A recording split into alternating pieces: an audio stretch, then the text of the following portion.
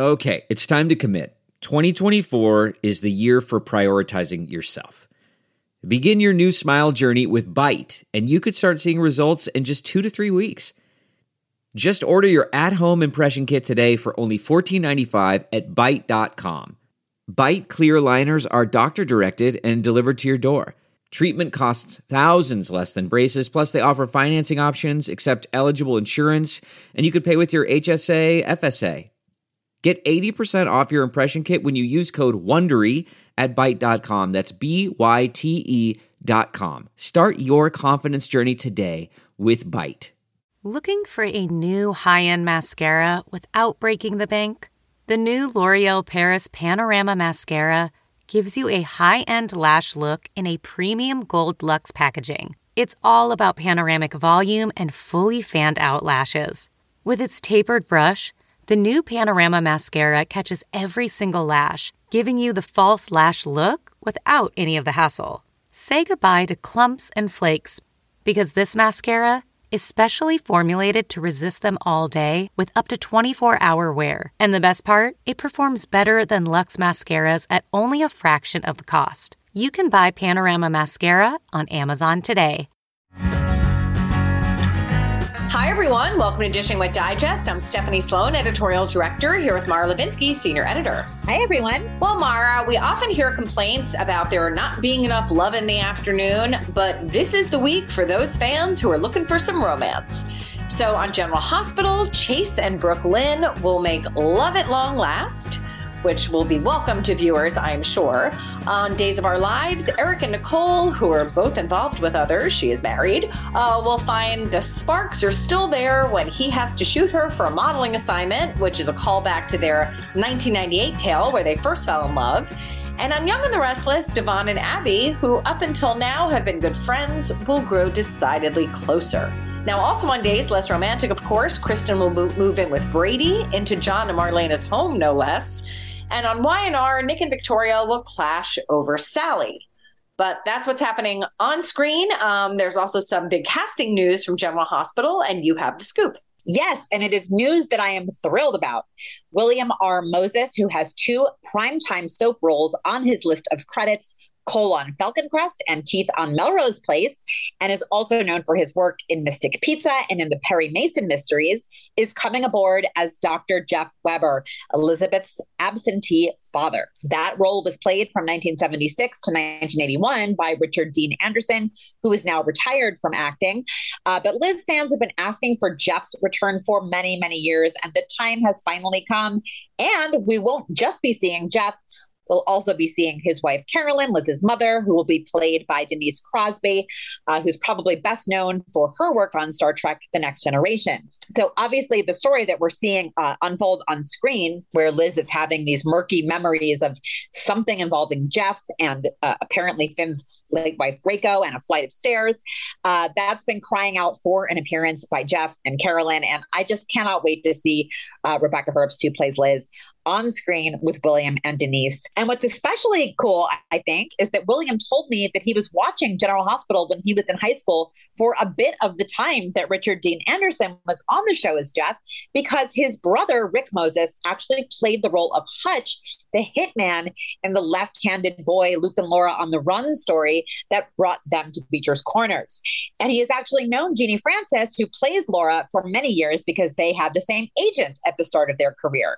And then fans also saw 2 on-screen returns take place on air this week, one being Jeff Kober as Cyrus and the other being Emma Sams as Holly. And we have interviews with both of them in the new issue as well. Well, there is lots going on in Port Charles, and it will not surprise you to hear that I was a big Falcon Crest fan.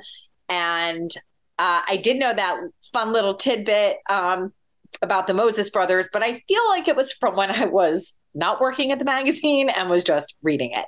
Now, in the new issue, we also have an interview with Kyle Lowder, who's been popping in and out of Days as Rex. So Kyle has actually pivoted into a new career, which is real estate, but that doesn't mean his enthusiasm for acting has diminished at all. He says he's fortunate in his ability to do both and appreciates any time Rex is written in. You know, I feel his presence has really helped to ground this fantastical tale with the orchid, which is another great callback to a story from 1997. But Rex is Kate's son, and he's a doctor. It would have been strange if he wasn't part of this tale. And, the writers also had Sammy and Lucas call into Marlena and Kate, respectively, which is another good nod to reality, I feel. But the story that surprised me this week, and yes, even after all these years, I can still get surprised by something that plays out on camera, was the Hope and Thomas kiss on Bold and Beautiful. I mean, I was not expecting to see that, and I tip my hat to the show's executive producer and head writer, Bradley Bell, who really manages to throw some curveballs our way. I mean, the one thing I know to expect on The Bold and the Beautiful is that no relationship on that show is ever really over. I feel like Hope and Liam were due for a shakeup, and Thomas has proven his worth as a good spoiler in that dynamic before. So I am definitely interested to see what the plan is on that front, especially since the last time we saw Thomas get any real action, it was, with a mannequin version of Hope. Yes, Thomas definitely needs some loving. And our guest today is the man playing Thomas. It's Matthew Atkinson. So let's get him on the line and see what he thinks of his current tale. Hi, Matthew. Hello. How you doing? I'm good. How are you? We are good. Well, thank you so much for doing this today. I know you are off this week. So I am. Yeah, so exciting. We appreciate it even more. Anytime. No, you guys are great. And it's been way too long since we talked. So it has indeed. And, the first time we had you on the podcast, we kind of jumped right into your acting career and we missed deep diving into the earliest part of your life. So you were born in Georgia and moved around a lot as a kid, and sports was really your focus. So tell us how you got into acting in the first place. Yeah, that's interesting. Okay, so I don't even know if sports was my focus. I didn't really, my attention was everywhere when I was a kid, but I was always outdoors. And, I was a scout, and I eventually became an Eagle Scout. And but it was sort of, it was sort of, it wasn't intentional necessarily. I was going around the high school looking for electives, like which electives I was going to choose with my dad. And we happened to go across the drama room, and the drama teacher stopped us and sort of had a whole spiel. And at the end of it, it was like an hour. It felt like an hour. She was like, "Oh, all this stuff," and she was very excited about theater. But I was like, I don't really care. I was so enthralled with skateboarding at the time. I was like, skateboarding and camping. That's all I really want to do. So theater is a little okay. But she was like, "You should really try it out because we have so many girls who want to do it, but no guys." And I was like, "Love those odds." So I just signed up for it there. And then it became, I was always kind of the kid who I was a little goofy and weird. I was never like the good looking, like popular guy. And, but I loved making people laugh, especially girls, like, cause it's just that attention was, I was like, "Oh my God, I can make her laugh." So I was the guy who would like run into walls just to make a girl laugh. And when I got up on stage and did a comedy and I got the whole theater to laugh, it was like a drug. And from there it became like exploring these characters and all this stuff. And I think because my attention was all over the place when I was a kid, I saw like acting eventually as an avenue of, I can do all the things that I wanted to do, but I just have to do it as a character instead of like doing it for real as a, full on career. So, I think that's what got me really into it and focused on it. And then, there's a part of it that's like, I was never the popular guy. So there's something about being like in TV or movies that makes you feel like you're popular and like fulfills your ego, I think. And so that was something that drew me in the beginning. It is no longer something that drives me, but I do remember like being in school and being like, I kind of feel cool. Cause like, like I might be on TV, that sort of thing. That is cool. You were cool. I wasn't cool then, but maybe I'm cool now. We'll give you it now. We didn't know that. So you were sort of goofy and all over the place as you've just described it. So what did your parents think when you started to pursue acting, which maybe doesn't seem like the most logical thing to follow from how you've described yourself? I think my parents were really good about this, that they never tried to force me into what they wanted. They were very open to allowing my sort of passions to manifest, and to see where they led. But that doesn't mean that they didn't, come in with their words of wisdom from time to time. They were Because it wasn't like while I was in high school. It was after that when I started pursuing acting like full time and trying to get an agent and all that stuff. And they were after about so I was taking classes, but I wasn't like pursuing college really. They were, and specifically, I was like, hey, the first 2 years don't really matter in college. You can go to a technical college, get all the same stuff, and for, less than half the money, it's like no cost, to go to a small technical college and then transfer to a major university and get a degree there. So I was like, while I'm pursuing this acting thing, I'm just going to take some classes at a technical college. And then if I decide to pursue the college degree side of things, then I can just transfer into a better school at some point. And that was, which got them off my back while I pursued acting. And I think my favorite quote to them back then was, "There's no need for a plan B because it distracts from plan A."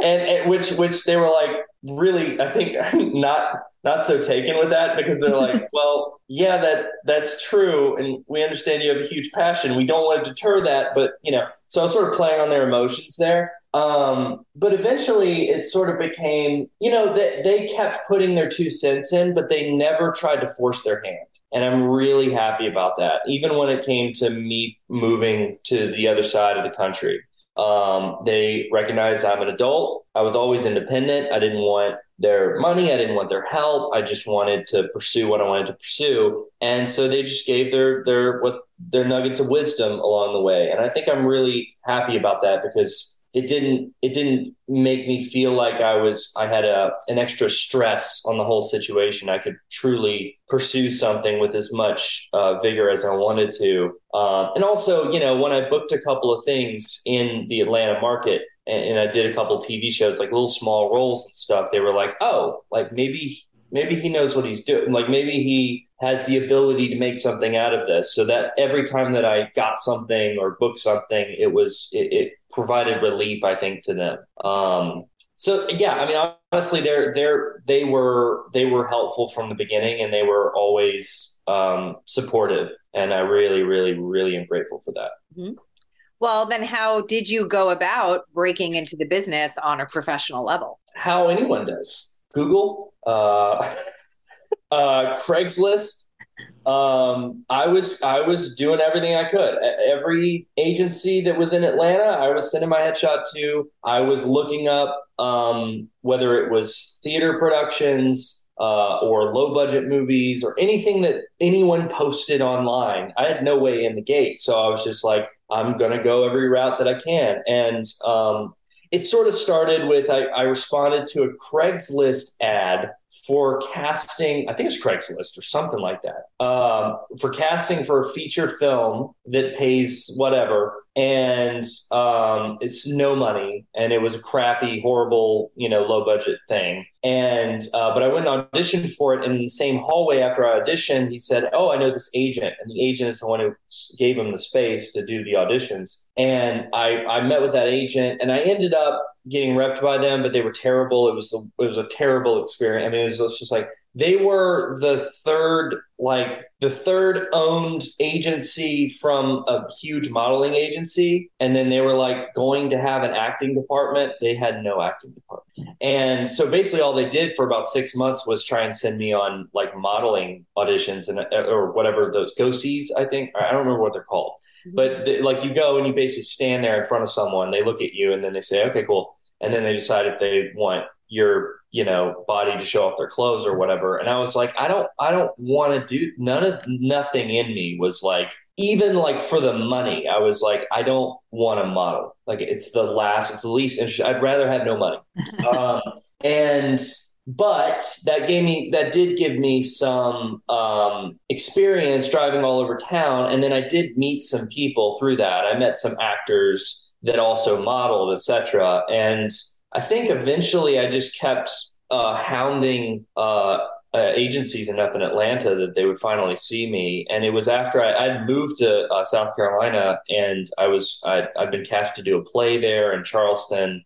And it was after that I got an actual real good audition for an agency that was worth their salt in Atlanta. And then so I ended up going back. to Atlanta. I got repped by them and then auditioning and eventually getting a couple of, one line here, 2 lines there sort of thing. Mm-hmm.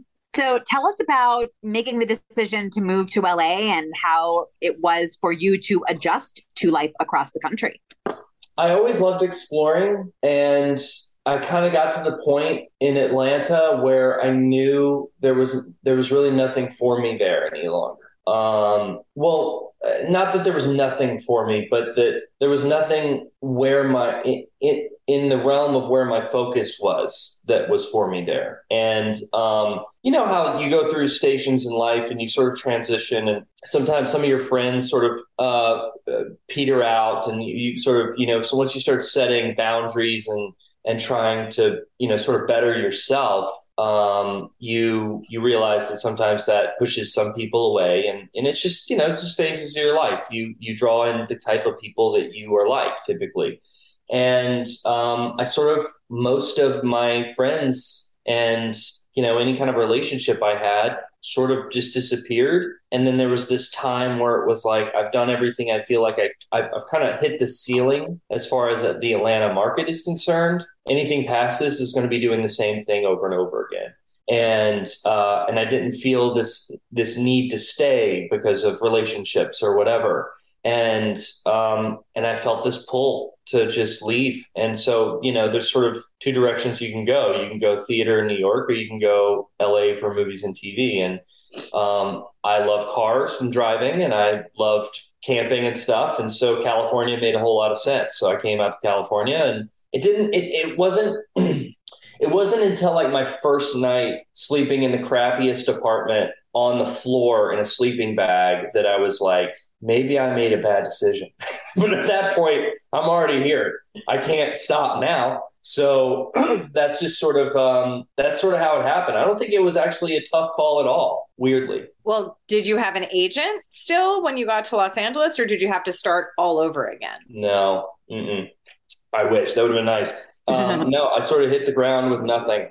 And again, it was back to the same sending out headshots with resumes that I tried to buffer as much as I could with, tiny, like little theater plays, even high school plays. I listed high school plays like that they were, big productions in Atlanta, because what the hell do they know? And I just, I was just trying. I sent that out 100,000 times. I don't remember how many agencies. I started with the top. I went to CAA and William Morris because I'm a dreamer. And I went to even, the smallest badunkadunk agencies. I got a membership on IMDb so that I could search up all of their, addresses and whatnot. And I just sent out headshots. And that did not actually work. This is sort of it's such a weird happenstance how I ended up with my agent and my manager. So the first was a call to my Atlanta agent by a manager asking if I ever came out to LA to audition for pilot season, which is very weird. And it kind of came out of nowhere after I was already in LA. So he's like, actually, he just moved out there. I met with him, and I met with 2 others and managers, I believe. Wait, no. I met with him and 1 other manager, and then I met with an agent that also, I believe, no. That's how it happened. Now I got it. So that's how I got one of the manager auditions. Another one came through a connection with my Atlanta agent. And then the third, this is actually how I got my agent manager. So that was sort of picking up steam. That was like 6 months after I got there, nothing had happened. And then I bought a refrigerator, because when you move into an apartment in LA, I don't know what it's like in New York, but in LA, for some weird reason, apartments don't come with fridges. You have to bring your own fridge on like 90% of the apartments I looked at. So I got an apartment finally, but then I was like, because I was at a sublet for a bit, and then I got an apartment, and then I was like, I have an apartment but no fridge, so I have nowhere to keep my food.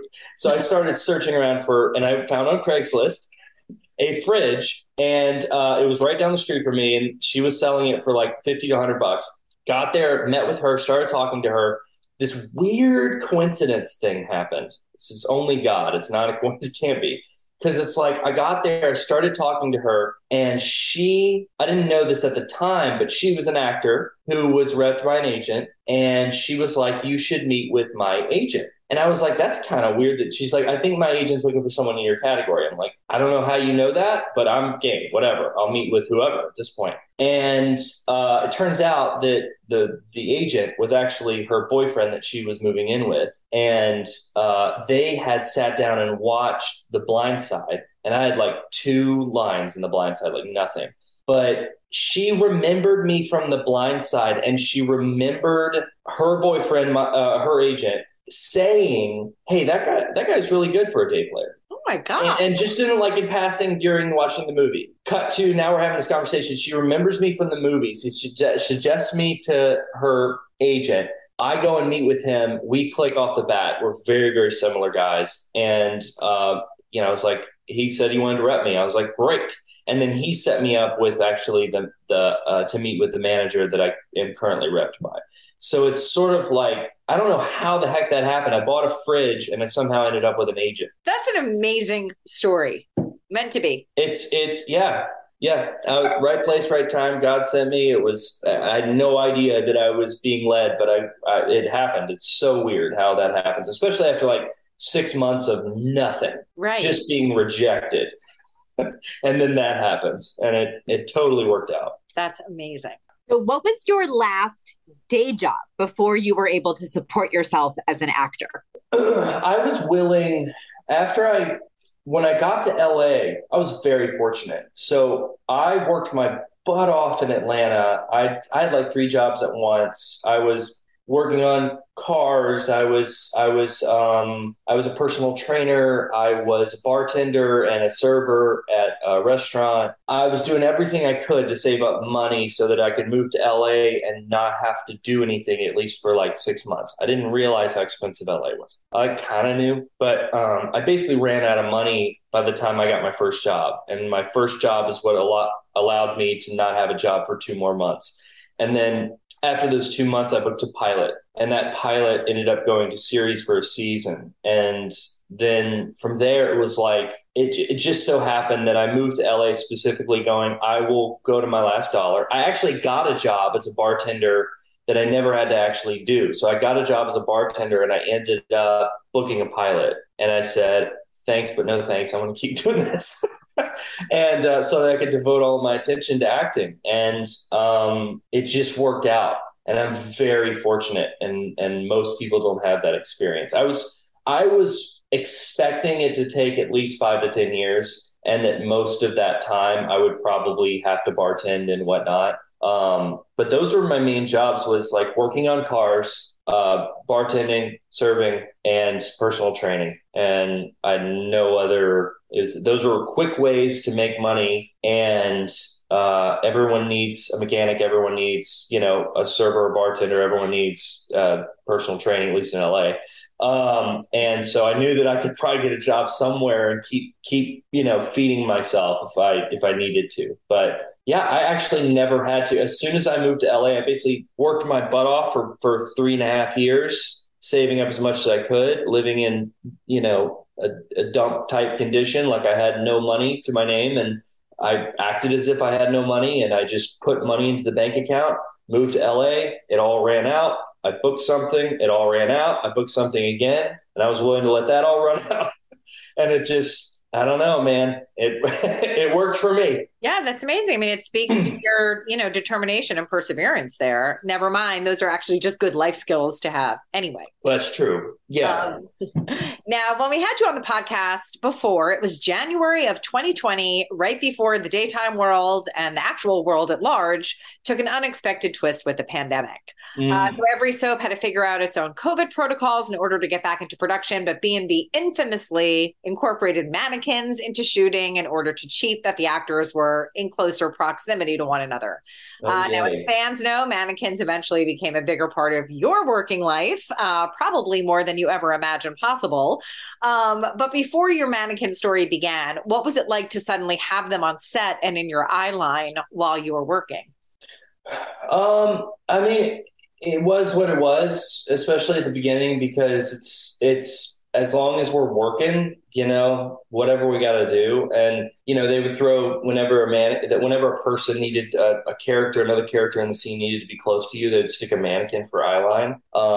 And I just kind of got used to that. And it wasn't the biggest deal in the world because it sucked because you couldn't really work out the scenes and play them.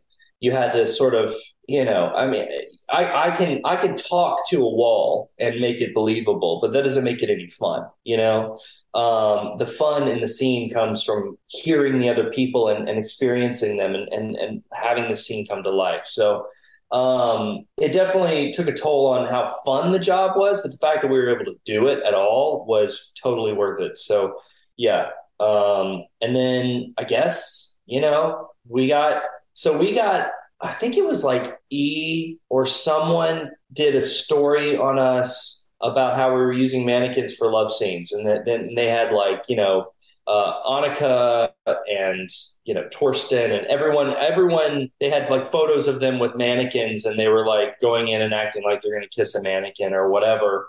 And everyone thought that was ridiculous, but it was like, it's what the heck we had to do. What else are we going to do? And I think Brad, because of that blow up in popularity and whatever, decided, hey, why don't we do a Lars and the Real Girl situation? And like Ryan Gosling did, and just have a mannequin be in the story. Why not? And they were like, well, Thomas is the crazy one, so we might as well just make it, him. Mm-hmm. So he did it. And that was an interesting sort of time because, well, it could have been one of those fun, kooky things that was just ridiculous. But at the time, that just didn't feel right to me, especially with so many people suffering from all different kinds of mental disorders. The pandemic and the lockdown especially drove the rates of that depression and all different kinds of mental issues through the roof, as well as, addiction and things like that. And so it didn't feel like a time to necessarily play around with that. So I don't know if it was necessarily the intention to make it as serious as it became, but I felt like that if I was going to act like a paranoid schizophrenic, I needed to act like paranoid schizophrenic. And I wanted the people who watch the show not to just see it as some kooky, goofy side thing, but to actually empathize with the character and his struggles and what he's really going through. Whether that was what it was meant to be to start with, I have no idea. Probably not. But it sort of became that.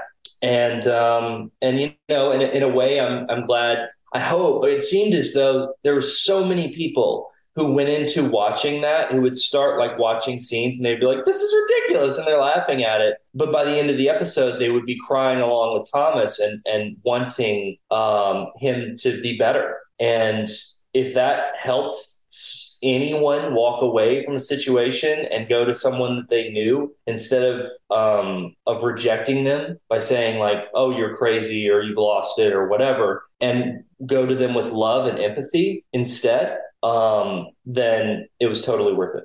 Do you remember the first time you saw the mannequin, which did bear such a close resemblance to Annika, and what your reaction was?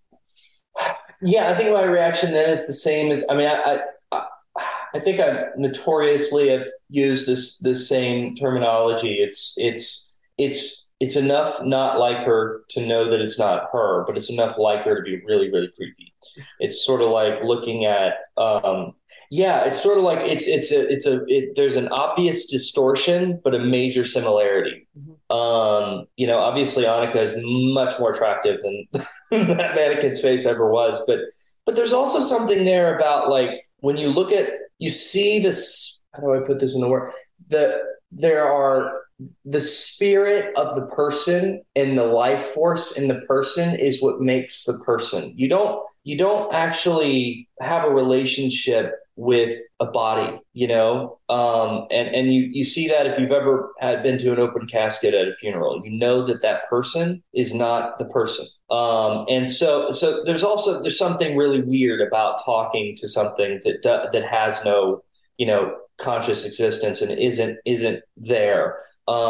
It's a weird and creepy experience. And so it's definitely not fun, but at the same time, with that storyline, Thomas, luckily in those situations, he knew that he was losing it. Right. He knew that he wasn't supposed to be hearing something talk to him that's inanimate. he knew that this was wrong and weird. And so because of that, all I had to do was just be present in the scene. Because as soon as I look at a weird, creepy mannequin thing that looks nothing like Annika, but does kind of, because it's not her, everything is off and something is wrong. And so I didn't actually have to play that at all. It just happened naturally by talking literally to a mannequin. Mm-hmm. The harder scenes were to do the scenes where you look at a mannequin and have to actually pretend like it's a real person. Right. That was the tough thing. Right. Yeah.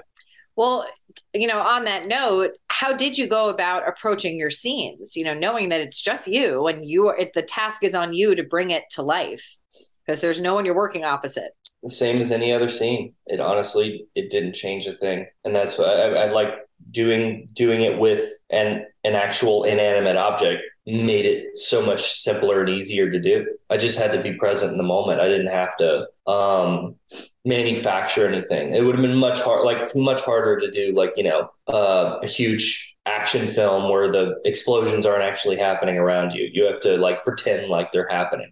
And I've done that before, and it's not easy or fun at all. It's so hard.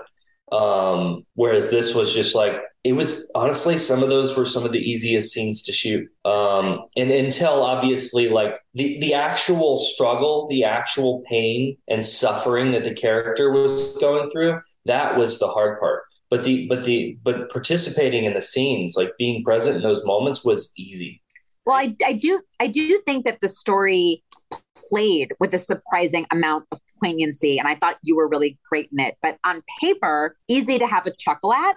Did you get any good-natured guff from friends or family that this was your storyline? Yeah, not really. No, I mean, I knew how ridiculous it was, and and how I was the first one to make jokes about it. Annika and I spent literally all day on set in between scenes just making fun of it. I mean, it was just literally we were just making fun of the mannequin and making fun of the behavior and making fun of everything. It was just, there was no seriousness until they called action. And so yeah, of course I had some of my friends that would make a joke, but I was the first one and I participated immediately. It's kind of like the episode of The Office where Jim is telling Michael, he's like, just recognize how ridiculous it is that you fell into the koi pond and make fun of it. And that's and move past it. It's no big deal. It's the same thing. It's I thought it was as ridiculous as everyone else. So I was on board with making the jokes. Well, part of this story involved Thomas getting therapy from his mother. And then we saw Krista Allen make her B&B debut in the role of Taylor last year. So tell us about working with Krista. I love Krista. We have so much fun when we shoot scenes together because I think we both love comedy. And so we gravitate towards that. They have to kind of tell us to stop. Nothing funny. It's we turn the scene into a single cam comedy instead of a soap opera, and they're like, okay, guys, that's not the show we're shooting. It's oh, okay, I'll tone it down a little bit, but it's just so much fun to work with her, and we have a blast together. And I think from day one, I sort of felt like I understood her to a degree, and I felt a familiarity with her. And because of that, I growing into that sense of a son's sort of protection of his mother, I immediately sort of had that sense of wanting to protect Krista. For whatever reason, who knows why that is? I'm sure some deep psychological trauma or whatever, but I just understood her, and I was like, I feel this sense of wanting to protect her. And so that I think that just plays. We don't have to do very much on set because we can just be in our sort of natural relationship, and it makes 100% sense. It just works. Yeah. What do you think it means to Thomas to have Taylor back in his life full time? Oh, everything. It didn't logically make it. Now, obviously, there's semantical reasons why Taylor wasn't around. Otherwise, they would have had Taylor there especially during when Thomas was, kind of going off the deep end. And so her having his mother around is huge. and it also, oh man, it creates so much potential for well, I should say, I mean, just, I wouldn't say necessary. Yeah, it makes potential for drama, but it's potential for there's all this stuff that could have happened to their relationship that would be so interesting to watch that now can actually happen and sort of manifest on screen. And so, if Thomas does something bad and Taylor were to find out, there's this disappointment that you have, not just with your father, because in the past it's like Thomas did something bad and then there's Ridge, right? And as much fun as that is, it's like everyone has a mother, and everyone has a mother they don't want to disappoint or hurt. And so there's that relationship. And I think that there's this closeness that Thomas has with his mother, this like understanding of each other. Like there's a reason why Taylor is a world-renowned psychiatrist. She like, it's not just by happenstance that she went down, into a mental health field. And so there's something deep in her that struggles and understands the struggle from others. And I think that Thomas and her, or she understands Thomas on a deep level for that reason. And so there's so much potential for such, interesting dynamics and relationship between the two of these characters to happen. And so I'm so glad that we're able to sort of bring that about. Oh, yeah. I mean, it completes the picture in a way that almost like you didn't know it was missing until she came. And then you're like, right. So, Matthew, I mean, Mara and I have talked about this. Our staff has talked about this. It's been a topic of conversation online. I've gotten more emails than I can name about it. But it is Thomas and Steffi's, we'll call it, intense interest in seeing Ridge and Taylor reunite. So how do you explain why Thomas cares so much and is so invested in whether his parents are a couple or not? Delve into the shadows of the mind with Sleeping Dogs, a gripping murder mystery starring Academy Award winner Russell Crowe. Now available on digital. Crowe portrays an ex-homicide detective, unraveling a brutal murder he can't recall. Uncovering secrets from his past, he learns a chilling truth. It's best to let sleeping dogs lie. Visit sleepingdogsmovie.com/Wondery to watch Sleeping Dogs, now on digital. That's sleepingdogsmovie.com/Wondery.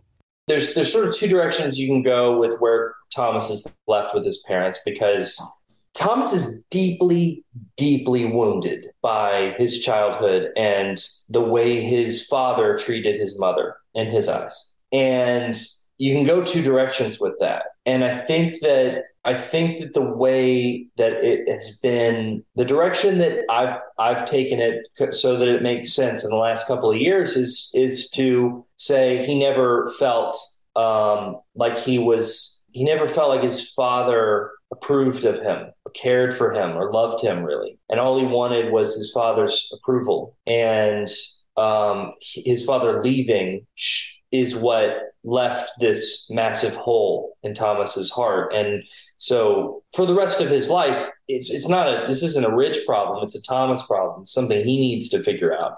But in the interim, this is what people do. If you have a hole, you don't know where it comes from. You don't know why you don't feel worthy, but you don't. And so you do what could be a multitude of things to cover up that feeling. You can develop a massive ego to protect yourself against it, or you could, start drinking to try and just check out from that feeling, or you can blame people or whatever. And I think that what's happening with Thomas is, you see all the side effects of, what happened to Thomas in the multitude of circumstances, but that's a huge one. Why do you think Thomas was so adamant about having a mother for his son and not just being a single parent? He is dead set on this nuclear family unit that he never had.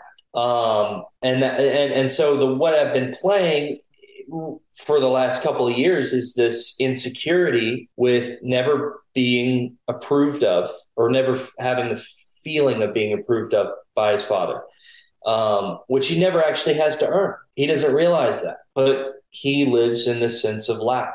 And so moving forward to now, with this relationship with how Steffi has been, Parent Trap 2.0 in the last 2 years, it feels like, is that Thomas, as much as Steffi, always wanted his parents to be together. And now he's jumping on board with Steffi's gung-ho attitude about it. And on a personal side, I just like getting to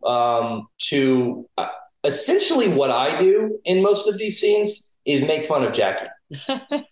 So I'm either making fun of Jackie or I am acting like Jackie in these scenes.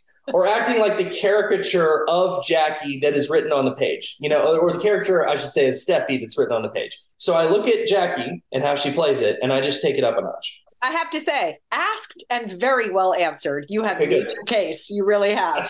If you're basing some of your performance on a heightened version of what's written for Jackie, that dovetails into a question I have for you, because the last time we had you on the podcast, you did a top-notch impression of your co-star and on-screen father, Torsten Kaye, but you said you were going to work on it. You felt you could still hone it all the more. So are you ready to debut the 2.0 version of your Torsten Kaye impression? I don't see the problem with doing a Torsten Kaye impression is if you ever see him now, you may not see this very much during scenes, but Torsten is like half Irish and he's like part English, part German, part Irish. But his accent is like this Irish accent that comes out. So when he starts talking, like when I hear Torsten, I hear like this half Irish raspy guy. But what you hear on screen is not that, because he removes a lot of that, as much as he can, at least. It's rare in a scene where I'll see that start, slowly coming out. So if I started doing that impression, I feel like that it would fall short for most people, because that's not what they hear on screen. And the honest truth is, I failed you. I failed you miserably, because after we got off that call, I not once tried to better my Torsten Kaye impression. Well, we will always have January 2020. And just so you know, you weren't the only one to ever do one, but I feel you are the one that we have given the most credit to. So you might as well leave it. You're in the number one slot. You don't even have to make it better. Well, that's right. Until someone comes back right and outdoes my impression, we're good. We're good. We're good. So we'll your move, Don Diamond. Yeah. That's right, Don. Come on. Don tried one also. He does one too, but we're going to give it to you. Okay. Now we have talked about, you mentioned, Thomas has his share of what we'll call mental health challenges over the time you've been playing him, and his devious streak has been pretty well established. But we saw him genuinely wrestle with his conscience over keeping the secret of how Sheila got Brooke to fall off the wagon. So did you have fun, first of all, getting to play that beat with Kimberlin Brown, who plays Sheila? Yeah. I wish that there were more beats between those two characters, because the way I see Thomas, and it might not be how the writers see Thomas. I mean, but the way that I see Thomas, and I've talked to Brad about this, is he's an anti-hero. I mean, he's not like a bad guy. Like he has a good heart underneath everything. He's not a complete sociopath or psychopath, but sometimes he acts like one. But he's a guy without a line. There are very few lines for Thomas. They still exist though, because he does have a heart. But most of the time, most of the people who interact with him, he doesn't really have a line. So you really don't know how he's going to react. And that's why it's sort of like, I think that there was this intensity between, say, like when Justin took Thomas hostage, Justin did not know what he was getting himself into. And that could have gone a multitude of directions. And I think it's fortunate for Justin that Thomas had been on this path of like self-correction, and I cannot refuse to do anything wrong. He was going the polar opposite direction of all of his tendencies, because that's kind of like a caged wild animal. You don't know how that thing's going to react. Like, he thought he was taking some, wealthy kid, spoon in his mouth, sort of guy. He didn't realize that darkness was so deep in Thomas. And I think that's what makes this dynamic with Sheila and Thomas so fun, is because both of them have this immense darkness that like can take a hold of their being. Recently in the story, Thomas has made a push to revisit the custody arrangement for Douglas. So tell us about working with the now 2 young actors who play the role of your character son, Douglas, Henry Samiri and Django Ferry. They're both great. I love them. I have this history with Henry. And so there's something like he actually feels like my son because I've known him for so long and I've got to see him grow up over the course of years. And we just play around all the time. And so there's this familiarity too. And with Django, it was, that's a hard thing to do, to step in for a few weeks and try and bring a character to life that's been on screen, but is kind of aged up and is a different, like he looks very different from Henry. I think, he came in and he was so enthusiastic about it. And because of that, it was so much fun. Like, it's just fun to get to play around with him too. They were both great. And going into the storyline like this is something that I have, I very much have like a personal opinion on. There's very few things that I'm like, no. And like child abuse is one of them. Like, I can't stop my ego from having a massive protective reaction to those kind of things. I'm so fortunate that when Thomas was losing his mind and I actually had to do scenes with Henry where there was an edge to that it was all a joke and a game to him. And we would joke and have fun. Literally, as soon as it was cut, we were dancing and playing around. And then, for 5 seconds, I would be like, "You need to," and then he would be like, "Ah," and then immediately, as soon as they all cut, we'd start dancing. Like this, that's the kind of, so it made it so that it wasn't a real thing. And that's the beauty, I think, of our relationship too.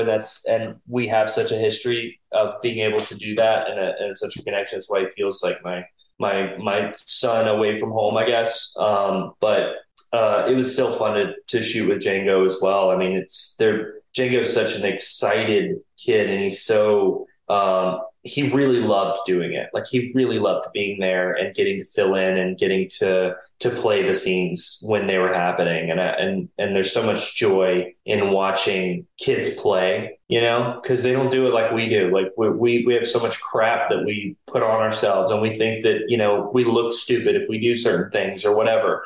We have all these ego reactions, and kids are just like, that's why I think, like, when Jesus said to enter the kingdom of heaven, you must be like one of these children. It's like, because you look at kids and you see the pure joy and love and imagination that they have. And it's like, it's so infectious. And both Django and Henry have that. So it doesn't matter. Either way, it's so much fun to play. Now, do you personally think that Thomas is psychologically ready to assume a bigger parental role in Douglas's life?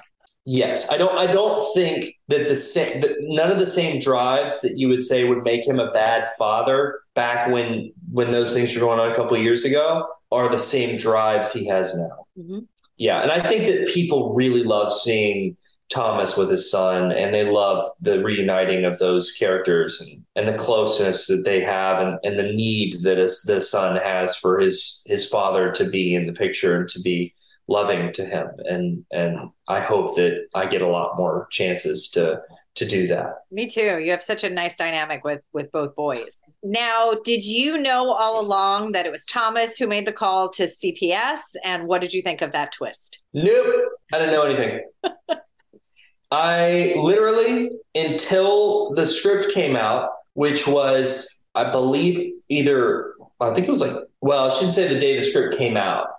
So we were on the end of like 3 weeks of constant shooting. And what sort of happens, for better or for worse, so that you can maintain sanity if you're in every episode. Because if you're shooting 8 to 10 episodes a week, but in this case, we were shooting over 10 episodes a week, which is weird and unusual for us, but still. And I was in everything. And you get to a point after, like, toward the end of the week where you're not looking at next week's episodes. You're focused on the scene I'm doing right now, and then the scene after that, and the scene after that, and everything else you have to eliminate from your mind, because otherwise you're going to lose it. Your bandwidth can't hold on to all this material at the same time.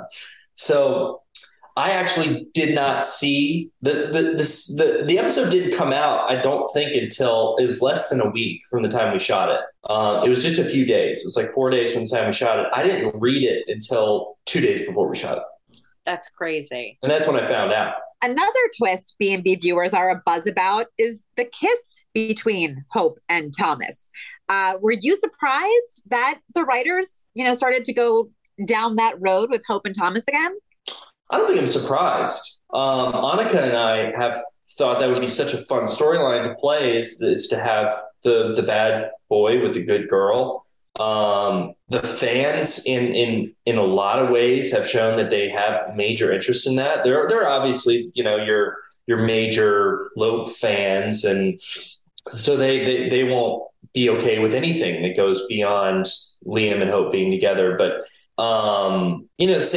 there's also a very vibrant group of Thope people that have wanted this for years and think that we have so much chemistry, and that dynamic between the good girl and the bad boy is so interesting and electric and dynamic. And Annika and I both think that too. Well, if you were to give Thomas romantic advice, what would that be? Date someone.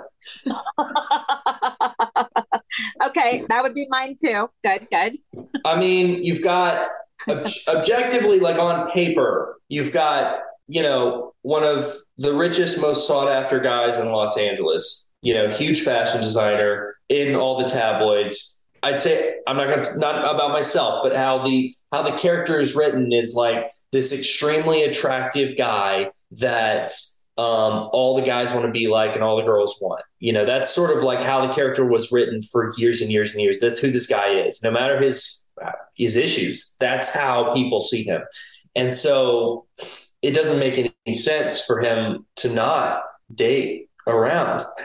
And I think you actually had that years ago, like before I came on the show. I think when Pearson was playing it, Thomas was sleeping around a lot. And it seems like that for a person like him, that kind of behavior is natural in the situation he's in. Question about Thomas as fashion designer that I've always been curious about. We see you with a sketch pad with pencil in hand. What are you actually drawing, and how would you rate yourself as a doodler? Well, I am proud to say that like last week, I had a scene, I think it was last week or 2 weeks ago, I had a scene with Henry, and we had a sketch. They told us to get a blank sketch page out and have him doodle, and I would draw as well. And I drew a few characters on there, and he was like, "Wow, you're a really good drawer." And I was like, that made me feel so good, because I used to like doodle in school, and I would draw all these characters and stuff, and but I never did anything with it. I just had fun doing it during class, and it was a way to keep my mind active. And I hadn't done it in a while, but usually they set down like a sketch that's halfway done, and I go through and I'm actually drawing, and I'm actually like filling in, and I'm trying to add creases, and I'm trying to add different things to it. Not as well as whoever, I don't even know who draws these things, but a lot of the time they're really, really good. And so I just go in there and try not to screw it up too much. That's usually what I'm doing, but I am actually drawing. Yeah. Okay. Well, we have reason to believe the Thomas and Liam rivalry might have cause to heat up in the coming months, but off camera, you and Scott Clifton have a very different dynamic. You're also camping buddies. So what is your favorite story from your camping adventures with Scott Clifton? That's actually a really good question. The question, I think that I don't know, we have a lot of good stories, I think, but we literally drove all around Southern California trying to find a camping spot. So we got up in the morning. We both went into the office to test for COVID. Then we jumped in the same car and we drove out to Big Bear. And we were going to go camping in the mountains in Big Bear. The problem was when we got there, we went to the ranger station. Now there's a bunch of off-road trails and camping spots that are sort of way off the beaten path. That those are usually what I gravitate towards. And I knew one up there. And so, but I had to go to the ranger station and talk to the rangers to see the weather, how it was going to change in the next 24 hours. Cause it was kind of snowy and they were saying it might snow more. So I was like, well, I don't want to end up in a situation where, we end up stuck somewhere or whatever, because we do have to shoot things, eventually. So we had, I think, 2 nights, and then we had to be back. So anyway, so we're there, and then we get to the ranger station. They tell us that there's going to be like, I forget what they said. It was something ridiculous. I thought that they said 4 inches, and it was more like 4 feet. And once we figured it out, I was like, no, overnight, there's going to be a blizzard. You're not going to be able to get out if you go in. And so we were like, oh, then we can't camp here. So then I was like, I wonder where we could go. And so then my thought went to up the 395 to there's a place up there sort of near like Big Pine, Lone Pine area that's a fun campground that's way off the beaten path as well. We started driving the backside of Big Bear to find out, once we got service again, that there was also a winter storm going through there. So then we were like, oh no, we're screwed. And I was like, the only other places I could think is Joshua Tree. And I'm like, Joshua Tree's desert. So if we go up high, then we don't have the issue. There's not going to be snow, but maybe there's going to be a lot of rain, and then you could have flooding. So then I was like, maybe there's a high spot near Joshua Tree. I knew of a couple of spots that weren't in the park that were decent for camping. Then we had to loop around all the mountains, drive out that direction. Then we end up in the middle of the desert. What was so fun, though, is we ended up actually camping at a campground in Joshua Tree, and no one was there because it was slated to be 20-something degrees at night and snowing. And it actually did snow on us, but it wasn't that much. It wasn't like, we didn't get like inches or anything. It was just like kind of like coming down a little bit all night. But just the sheer magnitude of issues that happened getting us to the campground, I think made for a really fun, but also crazy and ridiculous experience. But we had a blast. We were there by ourselves, and, we had snow, and we went for some hikes and stuff, and it was great. It sounds great. That's how I'd want to camp. No one else is around. That's how I do it now. I used to do the campground thing, and those used to be great, but now it's like, now especially, but even in the few years leading up to COVID, there was like tons of people starting to go out and camp and stuff. And then COVID happened, and it's like everyone didn't have a job and had their cars, and all they did was decide to pack everyone up and go to campgrounds. And then I realized, well, I have 4-wheel drive, and I can go up these trails that most people can't. And then I started finding these off the beaten path locations that you need high clearance and 4-wheel drive to get to, which means that usually you don't end up out there with very many people. I like it. It's the way to go. Matthew, before we let you go, is there anything you would want to say to the B&B fans listening who, whether they love him or love to hate him, are certainly invested in Thomas's journey and are fans of yours? Yeah, I mean, genuinely, probably nothing to do with the story or the show. Just thank you so much for sticking with us and watching. And, if it weren't for you, then I wouldn't have the ability to play this role. I wouldn't be able to have a job at this place. And I have so many friends there, and we have so much fun shooting it. So thank you for that. And, just, I love you. And if you're struggling at all, know that there are so many other people who understand what it's like. And it can be so easy to find community and to find love and to find support. And, and if you're living a great life and you're having fun, then keep doing that. But like, I just want everyone to, I genuinely just want everyone to be as happy as they can and live the best life that they can. And so nothing to do with the show. Thank you for watching. I love you all, and I appreciate the support. But know that you are loved. What a nice way to end it. We appreciate all of your time today, indulging us in all our questions and just getting to know you a little better even. No, it's been great. We should not let it go like 2 years next time. Definitely not. Have a great day, and we hope to talk to you soon. Okay, sounds good. Thank you so much for joining us. Thank you to Matthew Atkinson for being our guest. If you like this podcast, please subscribe wherever you listen to podcasts. Be sure to pick up a new issue on sale now and come back next week for another podcast.